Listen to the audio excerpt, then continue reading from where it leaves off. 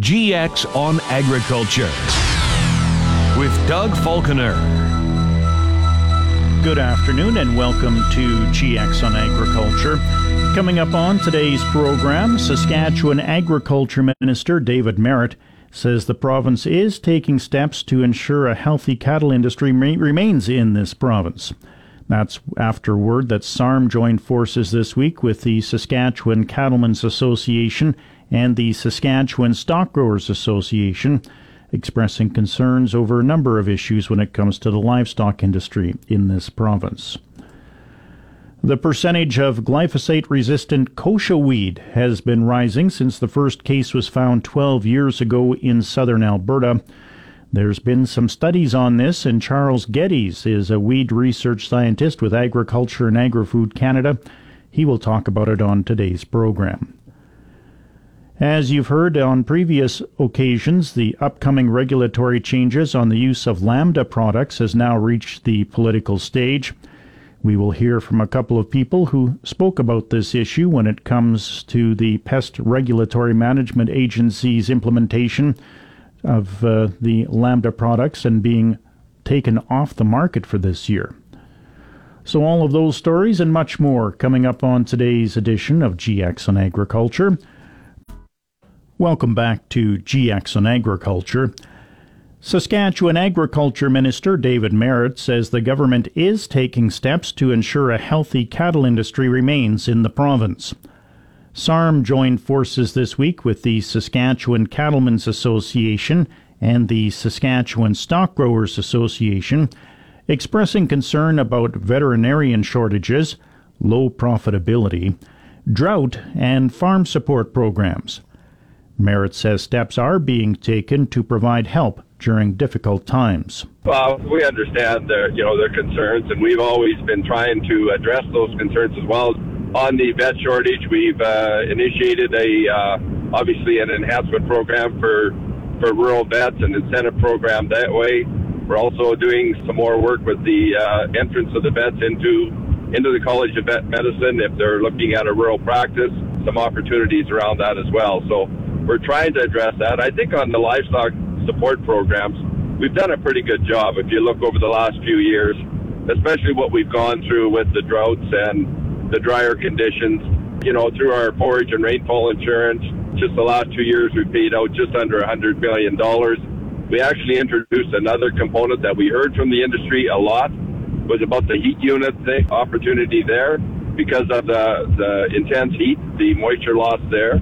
We based that on science. We introduced that as well. That alone, that component alone paid out another $5 million to producers in Saskatchewan.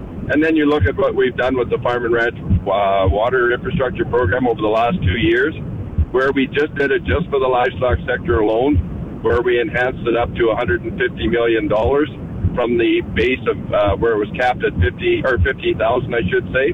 And we raised that up to $150,000 for just for ranchers only. And on that $100,000, the province paid 70%. So we are doing some things. Is there some things we'd like to do? You bet. We've been after the federal government to initiate or to bring in livestock price insurance as a national program. We continue to do that along with our colleagues from Alberta and Manitoba as well. And we'd like to see that. And we'll continue to push for that. Every time we meet with the federal minister, we talk about it, and I'm hopeful that she'll reconsider that. So that's kind of where we're at on the livestock side. I'm hoping we're doing the right thing. I know I've talked to some ranchers in my area. They like the programs. They're there. They're available. And I know in some cases, some very close friends have thanked me for the programs that we do have in place for the livestock sector. Marit also notes that March is Agriculture Literacy Month in Saskatchewan. Well, obviously it's the importance of agriculture. Agriculture is the granddaddy industry in this province, and everybody knows it, from the livestock sector to the grains and oilseed sector as well. So it's important. The month of March, from March 1st to March 31st, is Ag Literacy Month, and this year's theme is Agriculture Stewardship. We have a great story to tell here, and we really need everybody to get on board and tell the story, right from the primary producer, whether you're a grain grower or a livestock producer or a food processor, or you're doing something in the value-added side. It's a great story to tell. was on a trade mission and telling about our sustainable agriculture here in the province of Saskatchewan. And I can tell you, companies around the world are starting to pay attention to what we're doing here. So it's important for everybody to understand really what we're doing here, not only what we're doing, how we're doing it in a very sustainable manner. And it's a great story to tell that we want everybody right in, and it goes right back to ag in the classroom, how we support that and getting students involved and engaged in it. And for the industry, whether you're a primary producer, farmer, or rancher, to go to your school and tell your story on just what you do, how you do it, and why you do it. And we're seeing more of that. We're going to continue to build on ag in the classroom as well and further educate it and get it into more classrooms as well.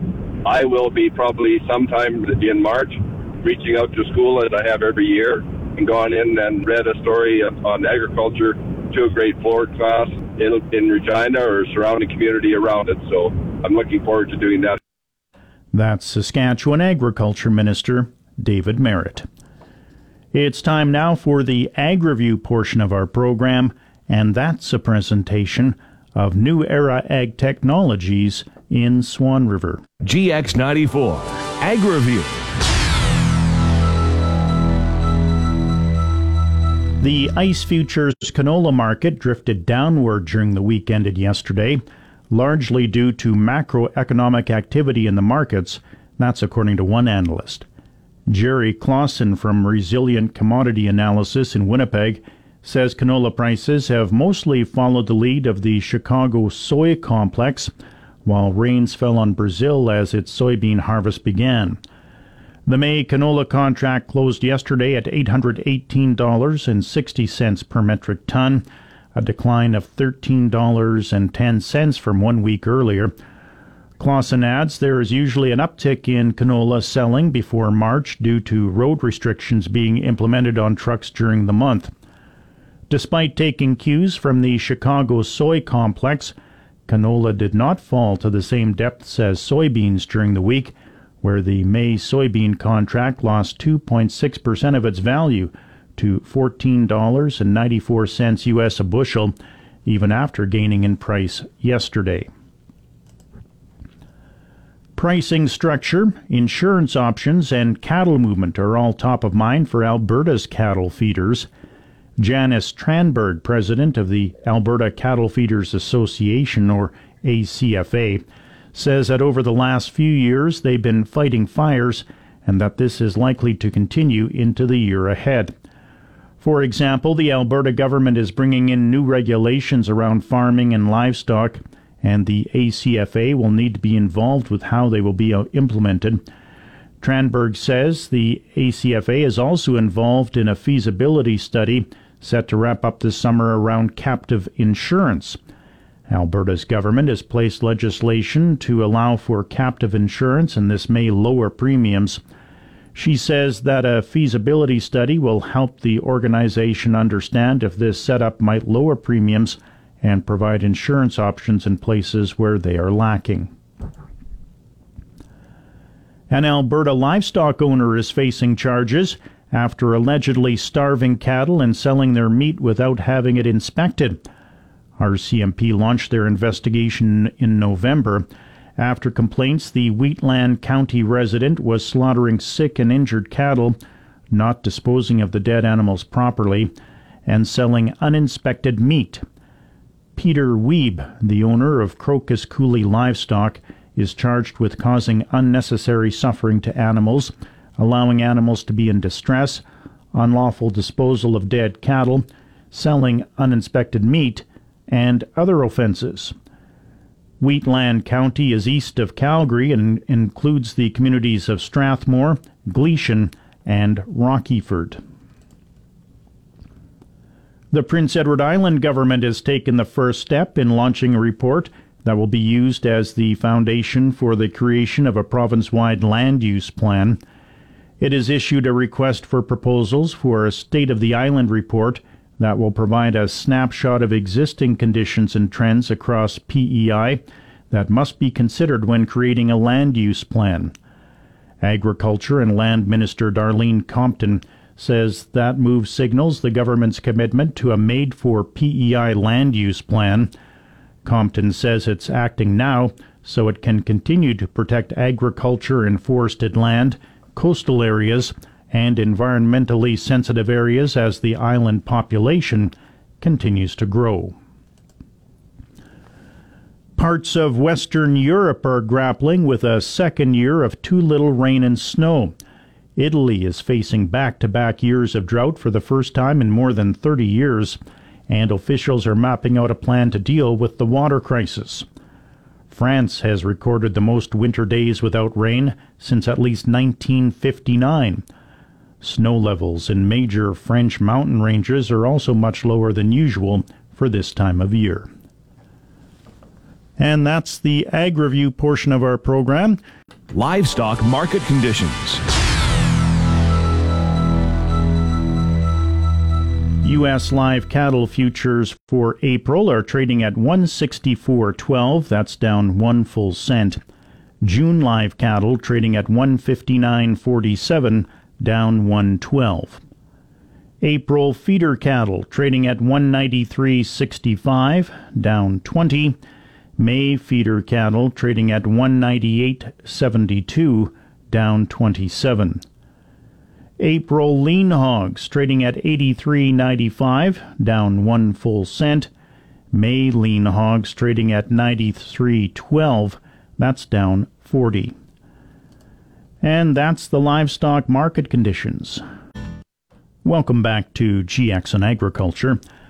The percentage of glyphosate-resistant kochia weed has been rising since the first case was found 12 years ago in southern Alberta. 3 subsequent weed surveys in Alberta found a rising population, starting with only 4% in 2012, up to 50% in 2017, and then 78% of surveyed weeds with some level of glyphosate resistance in the last survey in 2021. The last glyphosate-resistant kochia survey in Saskatchewan was conducted in 2019. It found resistance numbers had increased to 87% of the population surveyed.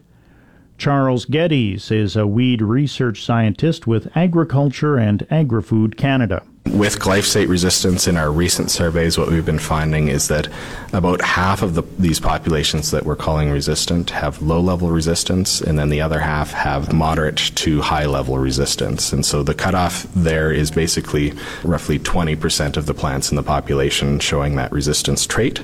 The reason why we use that cutoff is based on herbicide efficacy, right? So in order for a herbicide to be labeled control, it needs to control that weed 80%. So 20% survivors is not necessarily out of the norm when it comes to a herbicide application. He says kochia weed is spreading north and east in Saskatchewan. Kochia is the biggest issue on the southern prairies, right? So tends to become more of an issue the further south you are. It really thrives in those dry areas. So in kind of the southwest of the province, it's certainly a big issue. But with that said, it does grow all the way up to Saskatoon and even maybe a bit further north than that.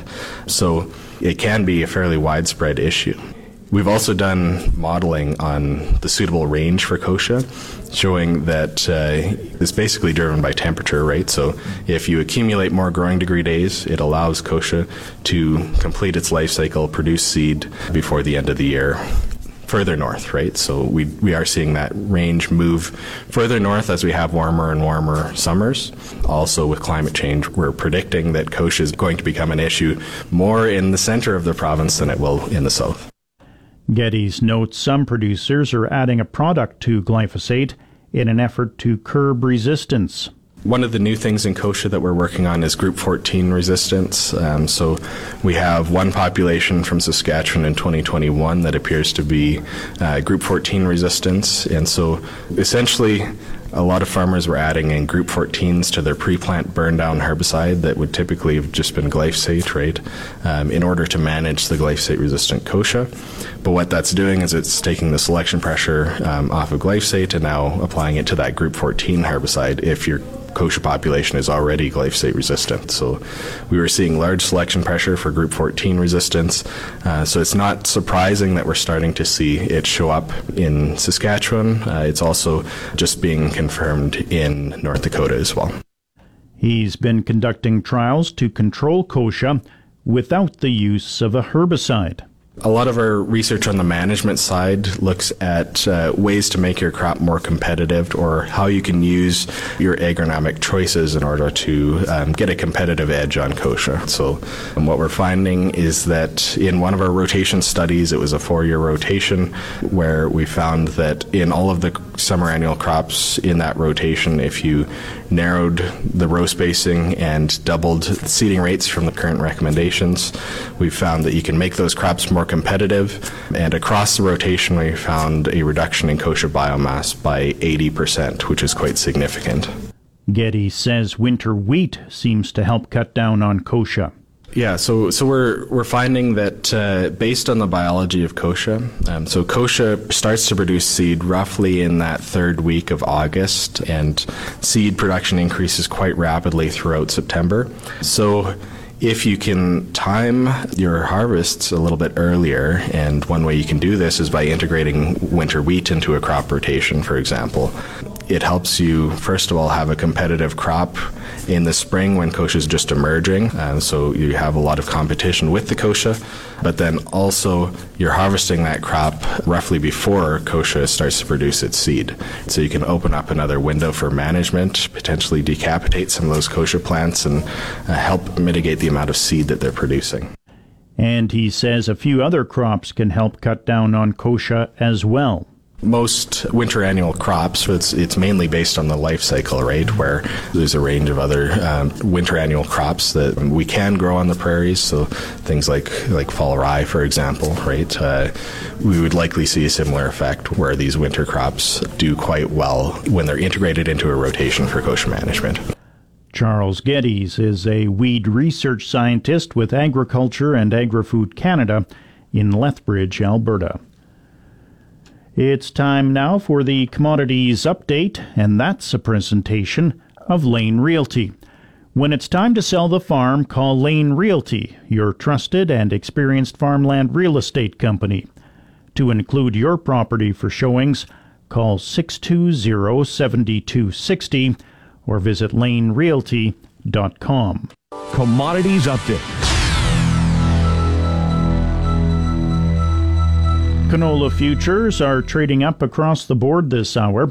May canola trading at $824.40, up $5.80.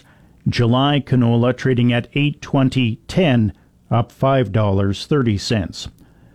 May Minneapolis wheat trading at $873.50, up 10 cents. May Kansas City wheat trading at $823.25, up 7 cents. May Chicago wheat trading at $711.50, up 1.5 cents. May corn trading at $633.25, down 2.5 cents. May soybeans trading at $15.10 per bushel, that's up 15.75 cents. May oats trading at $3.34 per bushel, down 1.5 cents. And that's the Commodities Update. Upcoming regulatory changes on the use of Lambda products has now reached the political stage. As you heard earlier this week, the Saskatchewan and Alberta governments are urging the Pest Regulatory Management Agency, or PMRA, to implement an emergency reinstatement of Lambda products as soon as possible. The PMRA decision states Lambda products cannot be used for any crop that may end up as a livestock feed. This restriction has prompted manufacturers to pull their product from Western Canada. Lambda products are registered to control grasshoppers and flea beetles and is found in brand ingredients such as Matador and Silencer. While it is not the only insecticide, it would limit producer control options in what could potentially be a bad year for both insects. Corey Leeson farms in the Radisson area, just northwest of Saskatoon. I've got some Coragen, I've got some Pounce, I've got some Decis in storage. Maybe we'll have to use it, and I don't have enough to do certainly all acres or any such thing, but some defense should grasshoppers or perhaps flea beetles or other problems arise. The second challenge arises with a livestock feed. The United States does not have restrictions on Lambda products, and that opens the door to cross-border trade issues, according to Gord Kubras, the Vice President of Trade Policy and Crop Protection at the Canada Grains Council. One of the big reasons why we consider this to be unworkable is what's going to happen with the food versus feed distinction, which we've never seen on any PMRA decision before, on U.S. feed grains coming up, whether that's U.S. corn or DDGs or what have you. Because if it says in Canada, you've got to follow the label, otherwise you are not in compliance with Canada's regulations. Okay, you can't treat a crop that's going to be used for food or feed. But on the U.S., let's say U.S. corn comes up, does that mean there needs to be some sort of system in order to be able to try to determine bulked and blended U.S. corn coming up and whether any of that's been treated? Or would you measure compliance by saying all the pesticide residue data for corn coming up is non-detects for Lambda? Therefore, we can conclude that nothing's been treated. And either that would mean there would be a trade problem with U.S. corn coming up, or it means the Canadian farmers would be at quite a significant disadvantage. The Saskatchewan and Alberta governments say an immediate emergency reinstatement of Lambda products is required for the 2023 growing season. They add this would give the PMRA additional time to make a more informed decision.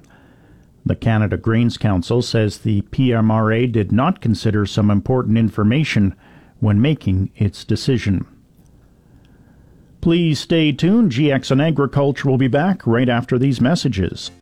Welcome back to GX on Agriculture. I'm Doug Falconer. Stock dogs are playing an important role on more ranches and farms with cattle or sheep. A well-trained dog can make life a lot easier. Jolie and Marcel Vermette train Border Collies on their ranch north of Outlook, Saskatchewan. People are starting to realize that some of the finer training and fine-tuning on these dogs will allow them to not just be kind of that helper dog, but instead a dog that will replace, like I say, 2 to 3 other people out doing a job that needs to get done. And I think that is credit to some of our associations that are out there. We now have the Canadian Cattle Dog Association that is promoting dogs alongside the Saskatchewan Stock Dog Association and the Alberta and Manitoba ones. Border Collies are by far the most common stock dog. Probably 85% of what we see out there is Border Collies. A few reasons for that. I believe, they are just more readily available. There's more breeders probably. But we do see some Kelpies, some Australian Shepherds, the odd hanging tree, which are all different breeds that have similar tendencies and qualities and natural abilities like the Border Collie, but because that is my breed of choice and the one that I have worked with the most, I do believe that accessing the quality genetics is easier in the Border Collie because there are more breeders. And I do think that the intelligence of the Border Collie, along with their natural instinct, gives you the best recipe for hopefully having that dog that can rise to the level that we want. And how long does the training process take? It's just like kids. They all learn at a different rate. They can all take different levels of training on a daily basis. Some of them are not ready to start training until they're close to a year. Some are ready 6, 7, 8 months. So that window of when they're mentally ready to start training kind of dictates how far you can go and how fast you can go, because a good dog can be put in a training situation with way too much pressure too early, and then you will have a dog that you either damage or can't get trained to the level of one that you've maybe just taken it slower. But the beauty of training and honing your craft as a trainer is tailoring what we do to each individual dog. Jolie and Marcel Vermette train Border Collies on their ranch just north of Outlook, Saskatchewan. It's now coming up on 1 o'clock. That means it's time to take a look at the GX94 precision weather forecast for the Quill Lakes, Hudson Bay, Swan River, Broadview, Moosomin, Indian Head, and Yorkton, Melville, Roblin, Russell regions today. Partly sunny, winds south at 15 to 25, and a high of -3 degrees. For tonight, mainly cloudy with a 20% chance of flurries, winds south-southeast at 10 to 20, and a low of -7. For tomorrow, morning cloud, then sunny, winds northwest at 15 to 25, a high of -2, a low of -12. For Saturday, partly to mainly sunny, a light southwest wind and a high of -4. For Sunday, partly sunny with a 20% chance of evening flurries, a high of -8. For Monday, partly sunny, a high of -14. In the Paw and Swan River, it's -11 degrees. Dauphin is at -9. Brandon and Roblin, -12. Shoal Lake Russell, -13. Regina, -5. Saskatoon Indian Head, -6. Hudson Bay, -9. Broadview Moosomin, -7. Wynyard Wadena Kelvington, -8. The Yorkton-Melville region has a mainly sunny sky, a south wind at 18 kilometers an hour. 74% is the relative humidity. The temperature is -9 degrees. With the wind chill, it feels more like -16 degrees. That's your agriculture weather, and that'll do it for GX on Agriculture for today. Be sure to tune in again tomorrow at 12:15 for another edition of the program. It's time now for the news and sports headlines.